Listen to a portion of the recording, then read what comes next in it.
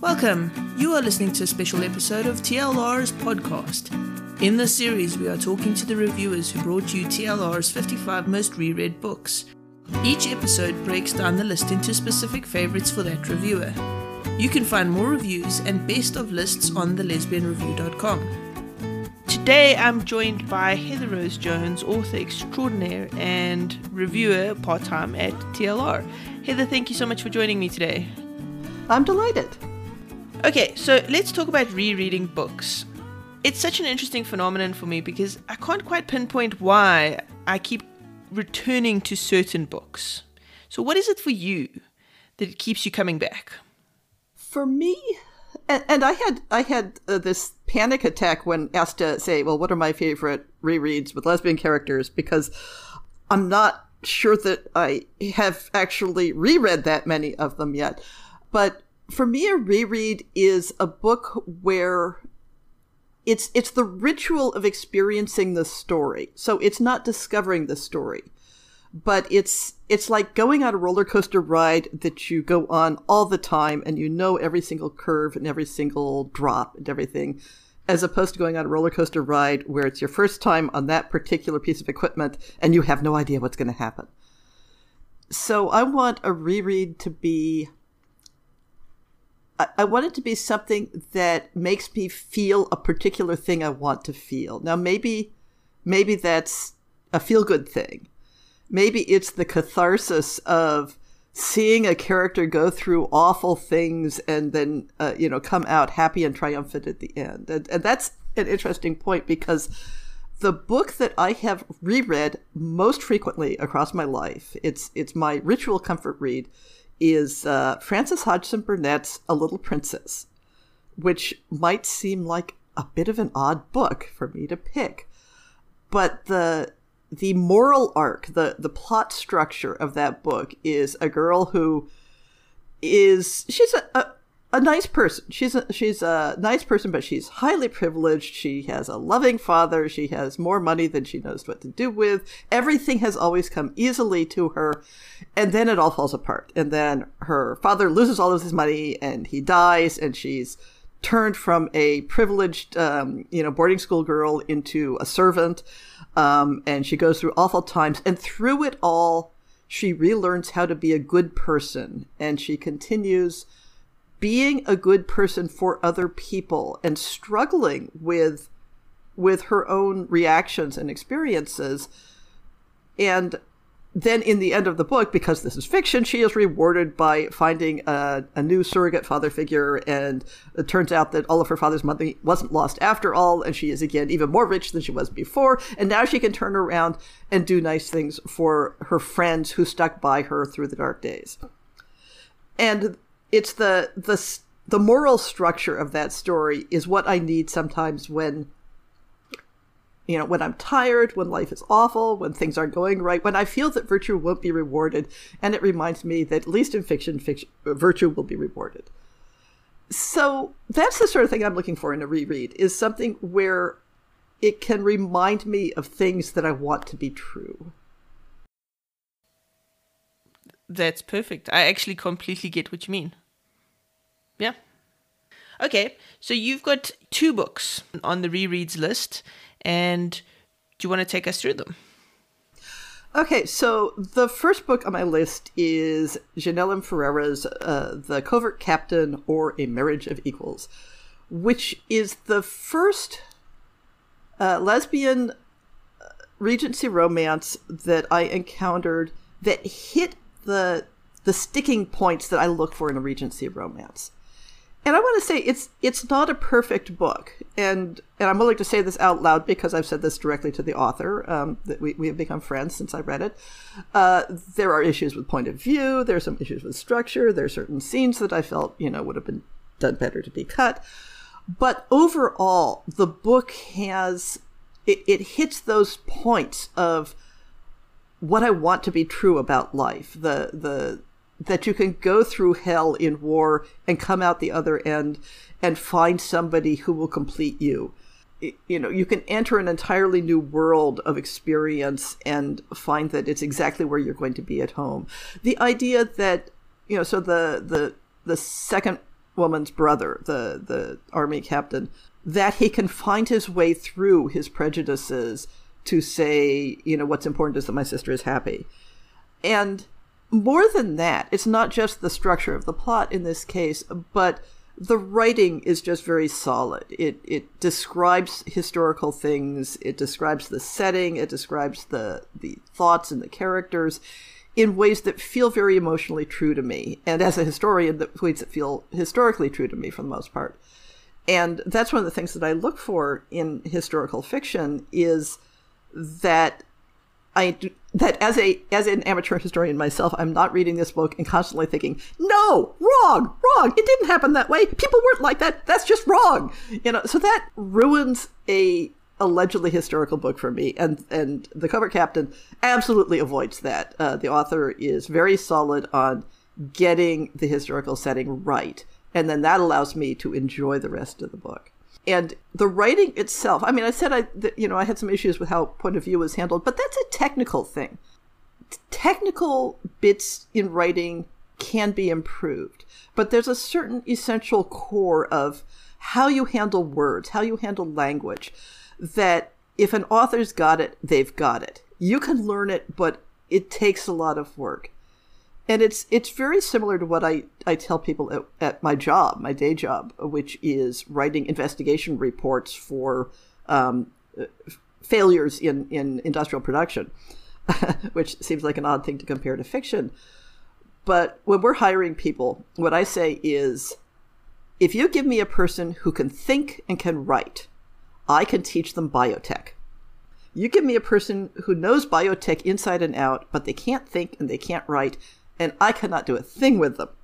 And I think a lot of the same thing goes for writing fiction, that if somebody has the core mechanics of how to express themselves well in language, you can teach them things like grammar and punctuation and point of view.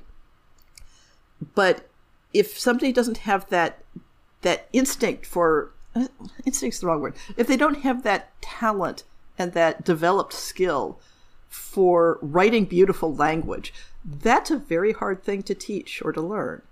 So one of the things I love about The Covert Captain is that Janelle has that talent for just writing beautiful passages, for making you feel the story rather than having somebody explain to you what the story is. And that is another part of what goes into enabling me to just experience the story structure as an enjoyable experience without, tripping over the book, as it were.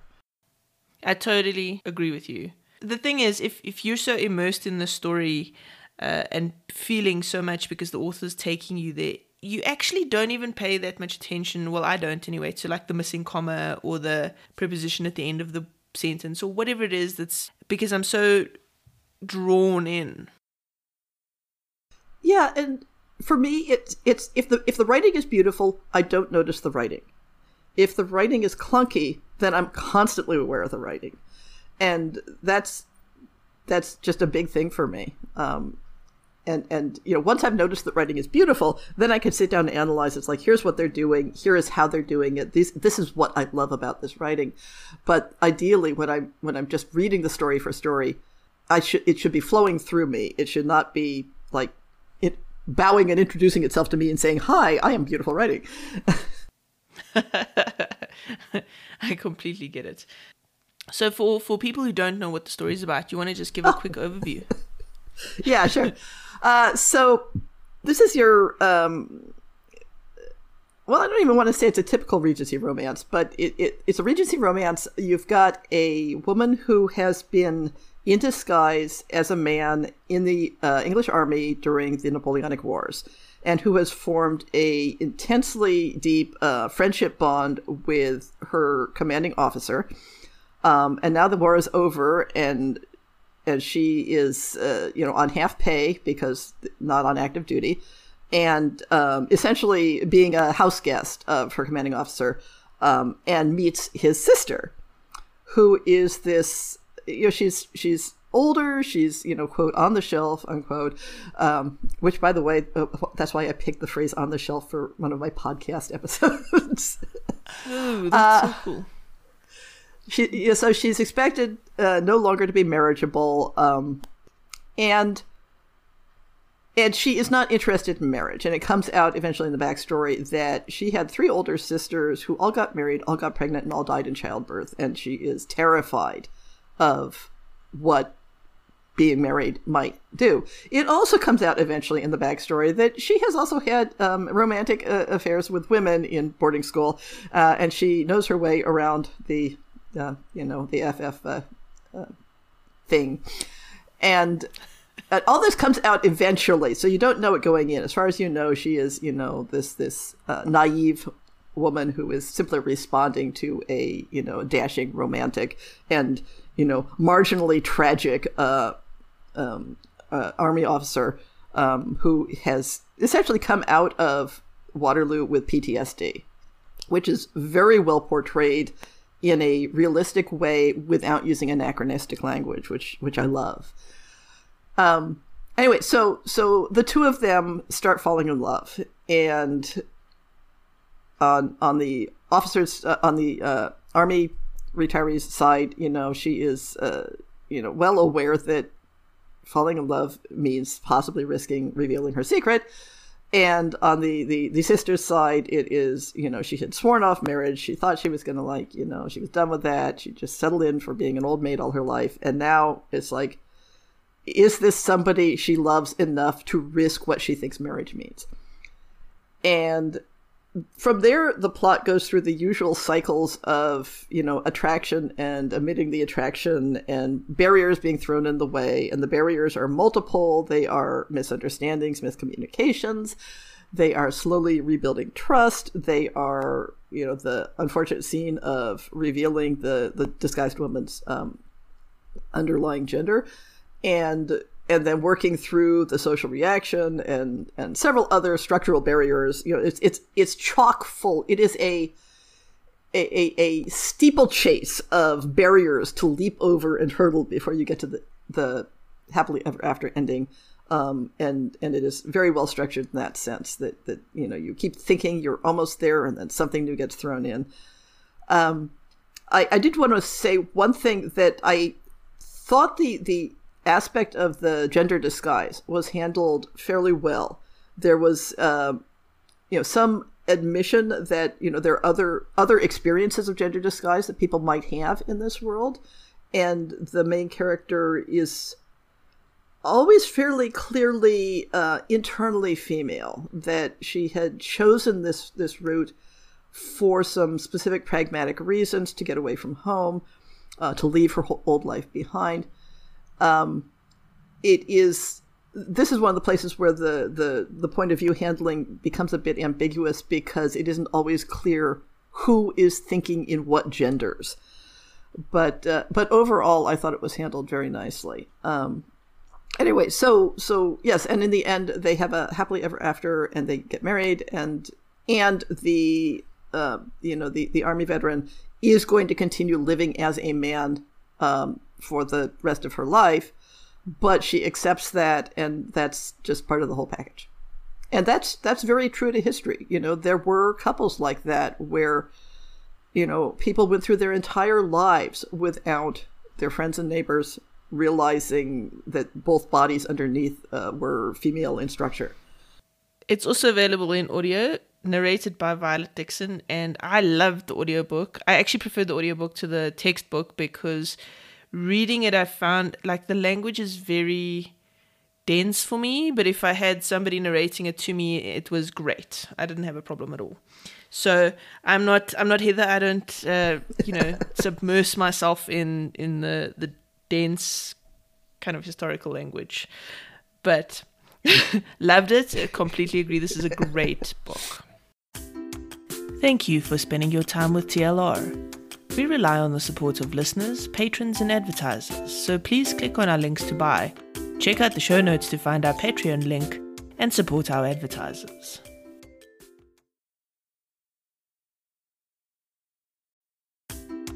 You are listening to the Lesbian Review podcast.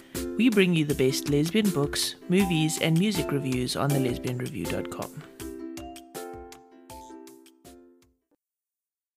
Okay, Heather, what is your next one? So my second book I loved for very many of the same reasons. This is Alyssa Cole's That Could Be Enough, which is a novella. It originally was written as part of a trio of novellas inspired by the musical Hamilton, and telling the stories of marginalized people around the Revolutionary War era. And her particular one is about two black women. One of them is a secretary to Mrs. Hamilton. This is well after Hamilton's death, when Mrs. Hamilton is gathering up interviews with people who knew Hamilton to put together the comprehensive biography of his life. So Mercy is Mrs. Hamilton's secretary and is taking down interview notes for her. And one of the people who comes to tell stories about Hamilton's time in the army is Andromeda, whose grandfather fought under Hamilton. And she is a dressmaker in New York City. And the two of them, Mercy and Andromeda, it's like sparks fly. But again, very much like in The Covert Captain, they've got emotional barriers to immediately admitting their attraction. So Mercy has a background where she has had romantic relationships with women before, and in every single case, they left her for a conventional life and marriage to a man, and basically told her, you're a dreamer, you're being silly, this will never work, give up and be conventional. And so she has kind of shut down all of her emotions and said, I will never love again. I will just, put one foot in front of the other and get through life. And Andromeda is very free-spirited and open with her life. She's a very urban person and living in an environment where unconventional lives are a little bit more accepted. And so she is attracted to Mercy, but first sees her as sort of a challenge. It's like, can I get a reaction out of this woman? She's clearly so, stick up her ass uptight. And yet I can tell she's attracted to me, and I want to make her admit it. And through various interactions, so the interview isn't done, and so Mercy has to go into New York to finish the interview with Andromeda. Excuse me. And they interact some more, and Andromeda, takes her around on a tour of some of the neighborhoods that she hangs out in, and, starts getting her to open up. And they are definitely falling for each other. And then we throw in a couple of, again, structural barriers to cause misunderstandings and heartbreak and draw out the conclusion until they finally, in fact, fall in love and move in together and have happily ever after. So what I loved about this book is, again, well, first of all, masterful language. Alyssa Cole is a really talented writer, and the writing is as smooth as well-aged brandy. And again, the historical grounding is very, very solid. Historical stories are one of Alyssa's specialties. She's got an entire series set in the American Civil War. She's got stories set in the American Revolutionary War, and she has done her groundwork, and she knows the territory, and she is just perfect at laying it out for you without a lot of CC, look how much research I've done, which is, one of the faults that can show up in historical fiction. So again, it is the smoothness of the language context. I'm going to be swimming in this beautiful language and not even notice it. And the structure of the story, where there are not idiot plot points where, like, if they'd only talked, they would get through this. And it's funny because I have seen other readers comment that the misunderstanding where Mercy reads something, a personal paper of Andromeda's, and thinks that Andromeda is engaged to marry a man, and thinks that she's been lied to, and the same thing's going to happen all over again. And, okay, this is the end of it. It's like, fooled me once, but never, never again. And so she shuts down and just says, go away. This is off. And And I have seen other readers say, well, but that is an idiot plot point. Why not talk? Why not just open up and say, look, I saw this piece of paper and I shouldn't have read it, but I did. And can you explain this to me? And the thing is, for me, Mercy's reaction was completely expected and normal, where it's like, if you have been kicked in the teeth multiple times before and you see that boot coming towards your mouth again, you know what? You're going to say, oh, wait, maybe you are just doing ballet in front of me. And it made sense to me. It is the reaction I would have had in Mercy's place. And that is why it felt so right to me, and why I enjoyed that as a romantic, barrier. Because the way they came through it, the way they did eventually work past it and come back together again, felt so much more real to me, because that reaction was very real to me. So, let's see. I absolutely loved how Alyssa handled the racial aspects of the story, that they are very foregrounded without being, artificially, pointed at. And of course, Alyssa Cole is Black herself, and most of her stories are about characters of color in historic situations, and so this is like her jam, and she does it very, very well. And I really love seeing that kind of diversity in the romance market, especially the historic romance market. Yeah, a great book. Okay, so if listeners are listening to this and they decide, Heather sounds like exactly the kind of person I want to follow because she's got all these great recommendations, where can they find you online? Well, the best one-stop shop to find me online is my website, which is alpennia.com, ALPENNIA, after the invented country that my novels are set in. And I am very active on Twitter. I am present, but not quite as active on Facebook. I find that Facebook, I use Facebook more for personal friends, face-to-face friends. And I'm present in the book spaces, but they don't work well for me as a place to be an author. And I have a blog. And if you really want to learn more about me and my writing and what I'm working on and everything I'm doing and my research, then read my blog, which is on my website. And I have a podcast, which is the Lesbian Historic Motif Podcast, which is presenting things from my historic research and talking about FF historical fiction. And I will add links in the show notes to all of the places you can find Heather online, in case you're wondering. Heather, thank you so much for joining me today. Well, thank you for inviting me on to talk about some of my favorite rereads. Thank you for tuning into the special TLR podcast series, where we have been chatting about our favorite rereads. Please make sure to use our buy links for Amazon, or become a patron. Using our buy links gives us a small commission on purchases you make on Amazon within 24 hours of clicking the link. Becoming a patron means you get exclusive content. Go to patreon.com/thelesbianreview for more.